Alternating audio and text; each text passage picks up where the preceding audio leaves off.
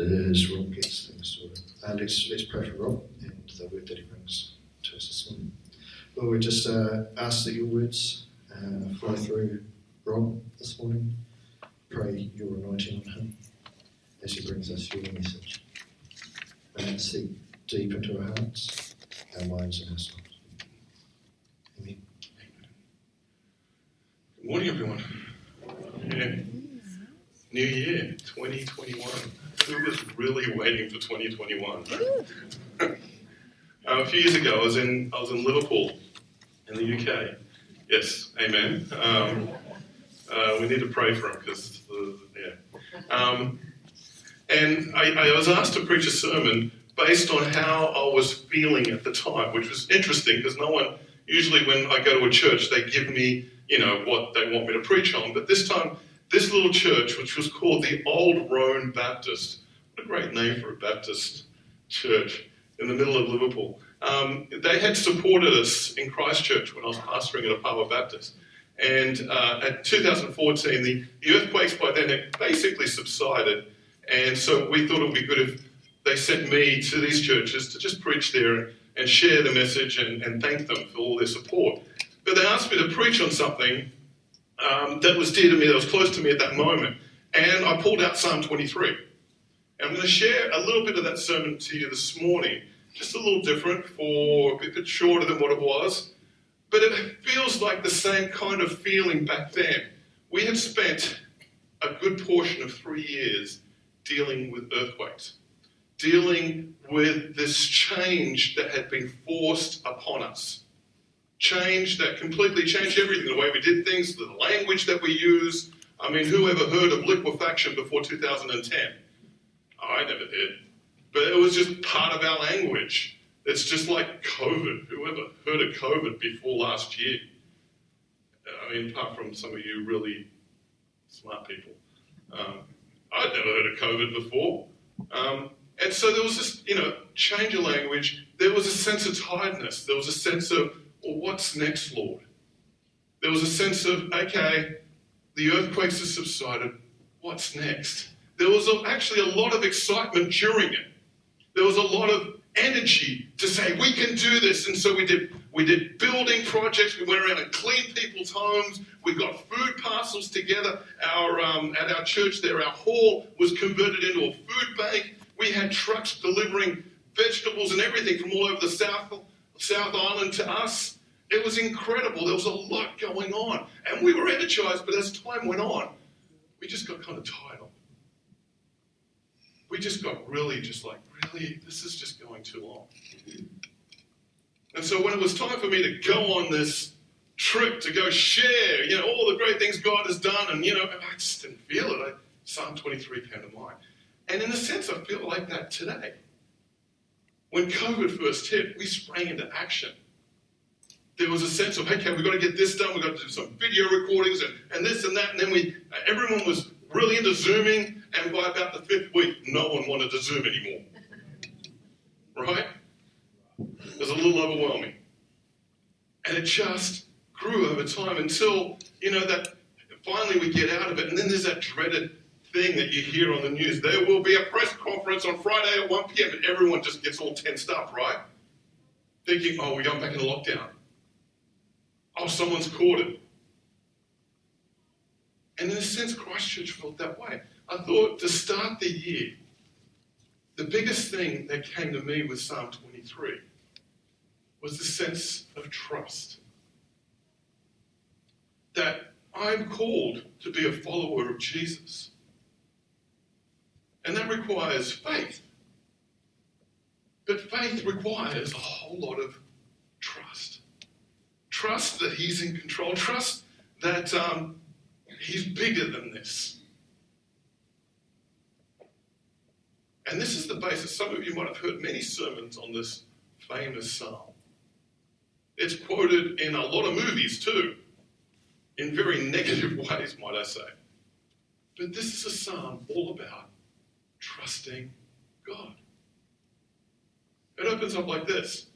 The Lord is my shepherd. I shall not be in want. He makes me lie down in green pastures. He leads me beside quiet waters, and he restores my soul.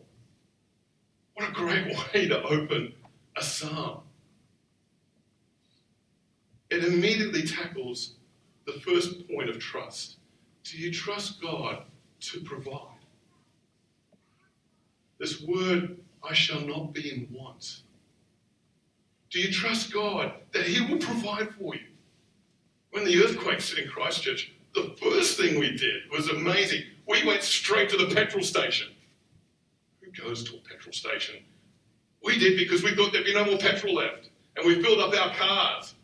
We forgot that we did actually needed more important things like water. And on Brompton Road, right, there's a Shell petrol station that the line went for I don't know how long. We all went and got petrol because there was a want, there was a need. And after a while, we found out at our house that we were without water for like 4 weeks. Well, actually, I think it was 6 weeks, and it was 3 weeks with no electricity. I can't even remember the times, but there were long times. Longer without water than without electricity. And I didn't realise how important water was. I can't make pasta without water. Come on, man. And having to get up in the middle of the night to take my youngest daughter into the backyard to go to her toilet because she was afraid it was dark. All these things changed. And all of a sudden, all I wanted was a working toilet. Or running water. But do you trust God to provide? It's interesting what the psalmist asks for. Because right after the want, he lays down three things. He says this. He makes me lie down in green pastures. He leads me beside quiet waters. He restores my soul. He's asking for green pastures. He's asking for quiet waters. He's asking for restoration. Today we pay a lot of money to get these three things. Those nice retreat centers that we go to. In Romans 8:32, since God did not spare even his own son, but gave him up for all of us, one God who gave us Christ also give us everything else. Green pastures, quiet waters, restores my soul. This was written by David. David was a shepherd. He understood the value of green pastures, of quiet waters. When he was pastoring before he became king, he was generally set south of Bethlehem. Now, when we think of green pastures, we think of lush green land, and you see that in some photos of Israel today. But a lot of that land has been irrigated. When we were in Israel in 2012, I took this photo. And there was a rabbi who was teaching us the book of Exodus. But when we were reading through this, because the valley just below was one of the valleys that the Israelites walked through. And of course, you're standing there looking, going, oh my goodness, they walk past here. And he's like, yeah, just down there. And but then he stopped and he said, has anyone ever read Psalm 23? And I said, oh, of course we have. And he goes, you know, when David talks about green pastures. And I'm like, yeah. And he goes, this is it. I'm like, yeah, what are you talking about? He goes, this is when it's green. And you can see, because you can't see it in this photo, Monica can tell you this, but if you looked closely, you could see shepherds and these weird sheep things. Because it didn't look normal sheep to me, but they were these scraggly little things, and they're all clinging onto the rock because there's all these green outpoppings. And the rabbi would tell us, he goes, those who shepherded south of Bethlehem, like David, would have to go for a long way to find just a bit of greenery for their sheep, for their flock. And then, the better months of the year, all of a sudden, for about 3 or 4 months a year, this green will pop out of the desert like that. And it would be lush, because all they'd ever seen was browns and blacks and whites and greys. And then all of a sudden, this green would pop up. When we talk about wants, sometimes we're driven a little bit too much by what the world thinks the wants are good for us, rather than the wants that we truly need. For David, this was green pastures. It fed his sheep. In the background is the Dead Sea. He would have been longing for quiet waters.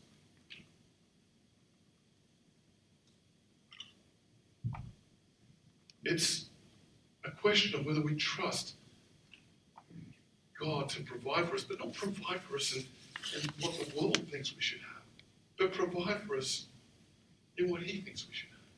What is enough for us?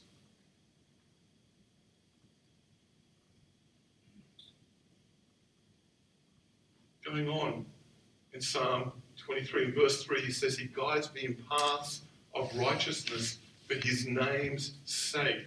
And that leads us to this question: do you trust God to guide you, to lead you? Sometimes we use these great verses, in Ephesians. It says, now to him who is able to do immeasurably more than all we ask or imagine. Or even in Philippians, I can do all things through Christ who strengthens me. These are verses that many of us in church use to empower us so that we can do great things because he is our guide. He lays the path before us. But what we miss out, and what Paul is saying in both these verses and what David is even saying in Psalm 23, is he's actually talking about what we can do, what God does inside of us. The paths of righteousness aren't the ones before us, they're the ones inside of us. The immeasurable good and all that he can give us is not about clothes and all this other stuff. It's about what he does with our soul, with our heart, and the power that we have. Because I can do all things because Christ strengthens me. It isn't how I can change the world. It's how he can change me. We talk a lot about what power God can do through us. We need to stop and think of the power that God can do in us. Because ultimately, it's for his name's sake. Do you trust him to guide you? To be the person he has called you to be? For his sake. This one's a tough one. This one's a tough one.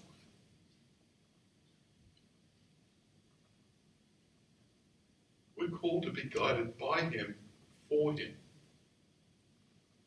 I read recently in a book, God has a stamp on us that says made by God, for God.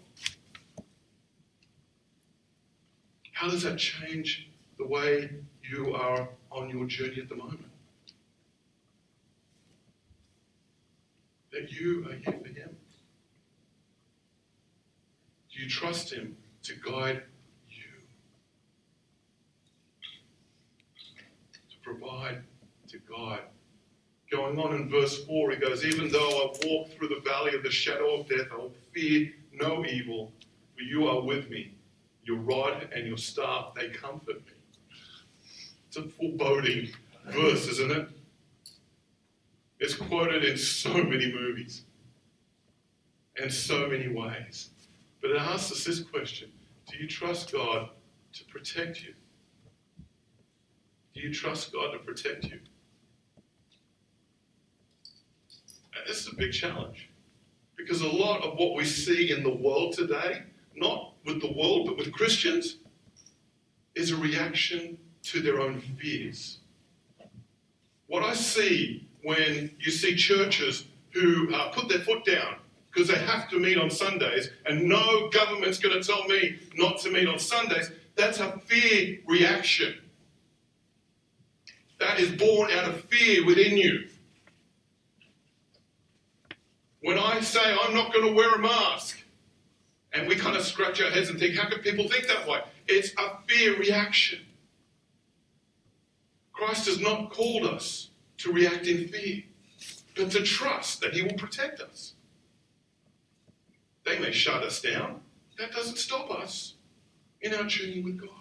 Nor does it stop him working within us or with those around us. Sometimes we react out of fear because we don't trust that God will protect. We use great language to say, hey, God wants us to be. Woohoo! Actually, it's a fear response. It's a fear you respond? Do you trust that God's got this? In Jonah chapter 2, we start, Jonah chapter 2 starts like this.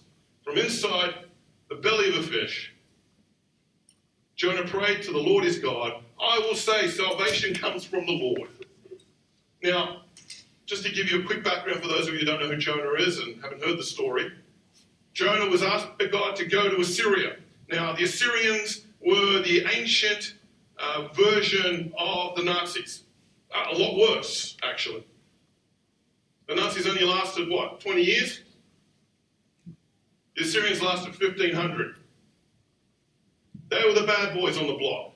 They were horrible, horrible people. Did some horrible, horrible things to the peoples around them. Sometimes themselves. But God wanted Jonah to go there and preach the good news, salvation, repent, or they'll be destroyed. And of course, Jonah thought better of that. So, yeah, right, okay. Nineveh, the capital of Assyria, is over here. I'm going to go way over here.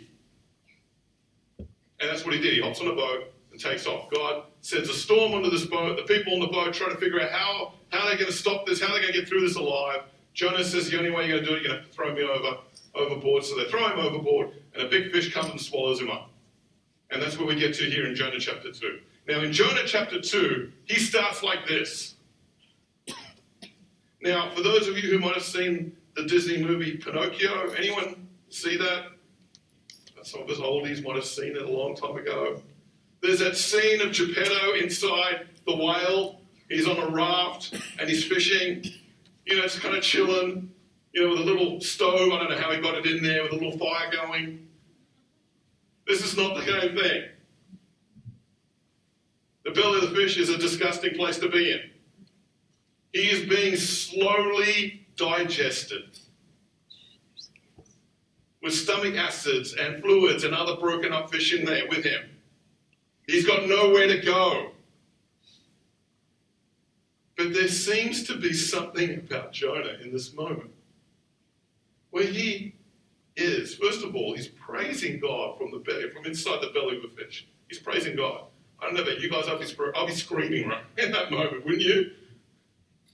I'll be clawing my way out somehow, but he's praising God in the belly of a fish. And secondly, he's assuming God's going to get him out. There's just this assumption about him that God's going to deal with this. He's not finished with me yet. When we are challenged, when we walk through valleys, people say, I'll lift my eyes up to the hills. Where does my hope come from? It comes from the Lord. Why am I lifting my eyes up to the hills? Because I'm in a valley, or I'm in the belly of a fish. Do we trust God that He will protect us? That He will get us through this?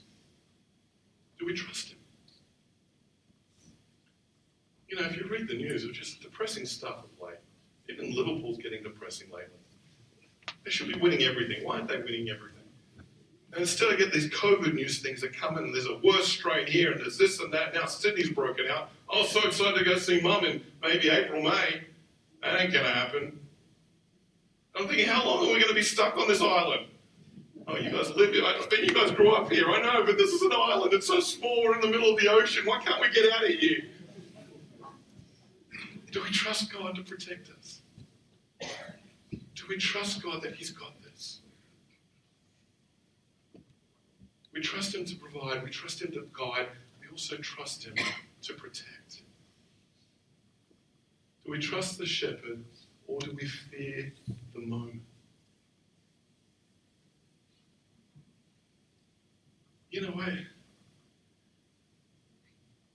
Maybe it's just me, but I don't really care what the government does.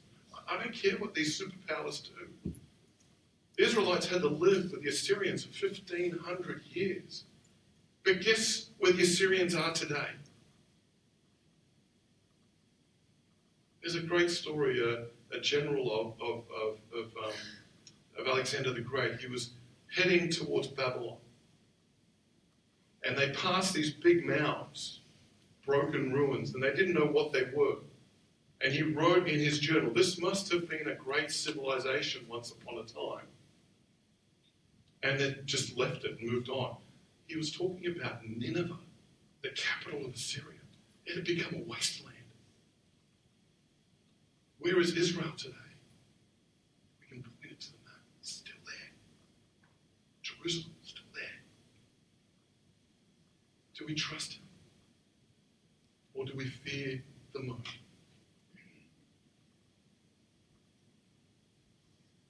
The psalm ends beautifully. It's only 6 verses, but it's so powerful. There's the last 2 verses, verses 5 and 6. You prepare a table before me in the presence of my enemies. You anoint my head with oil. My cup overflows. Surely goodness and love will follow me all the days of my life, and I will dwell in the house of the Lord forever. As we are challenged coming into a new year, looking back at the year that we've gone through, and looking to 2021, you know what? 2021 might not be any better. Oh, don't say that, Rob. Oh, come on. The challenge I want to give you is trust him. The Bible is filled with individuals who are thrown into these awful situations, bizarre situations, totally out of control situations, and God tells them, trust me, I've got this. Trust me, I'm with you. With Abraham, he says this, I am with you to bless you. With Jacob, I am with you to keep you. With Israel, the nation of Israel, I am with you to strengthen you. With Jeremiah, I'm with you to deliver you. And with Judah, the Jews, he's saying, I am with you to save you. And Jesus says to us today, I am with you to the end of the age. And I could go after story of every individual in the Bible where they're faced with what seems to be insurmountable things. In their own brokenness, in their own sin, in their own weirdness. God is right beside them. They don't see it sometimes, but God is there. So, for 2021, as we venture into a new year, which, by the way, is just arbitrary, it's a number. Time doesn't stop. But as we do venture, may we be renewed, challenged to trust him, that he's got this. That for some of us, being stuck in the belly of a fish is not a fun place to be in, but are you willing to trust in him, that he's got you covered? He's here to bless you, to keep you, to strengthen you, to deliver you, to save you, and will be with you till the end of the age. This morning, we're going to have communion as the first Sunday of a new year. May this be a time for you personally to renew your covenant with God. God's not interested in what came before you. He's interested in what comes ahead of you. He's not interested in the person you were. He's interested in the person you'll become.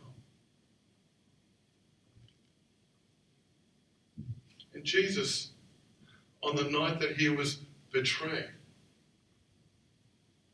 was sitting around a group of friends, followers, close people that he trusted, that he knew in a few hours' time will desert him. But he was looking beyond that. And as he took the bread, he broke it, he gave thanks, and he gave it to them. And said, this is my body, broken for you. You don't see this yet. You don't get this yet.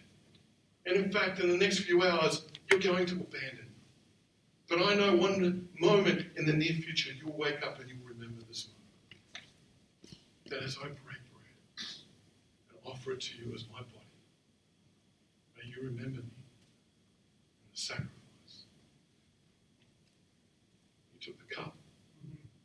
He gave thanks. He said, this is the cup of the covenant, my blood shed for you. You don't see my blood shedding now, but in a few hours it will. And today, it's a covenant we hold to. The cup of salvation found in Jesus Christ. Take a moment. Lift and consecrate your lives to the Lord God. Renew that covenant you have with Him. And then when you're ready, come forward, take the bread, take the cup, and commune with your Lord. And do this.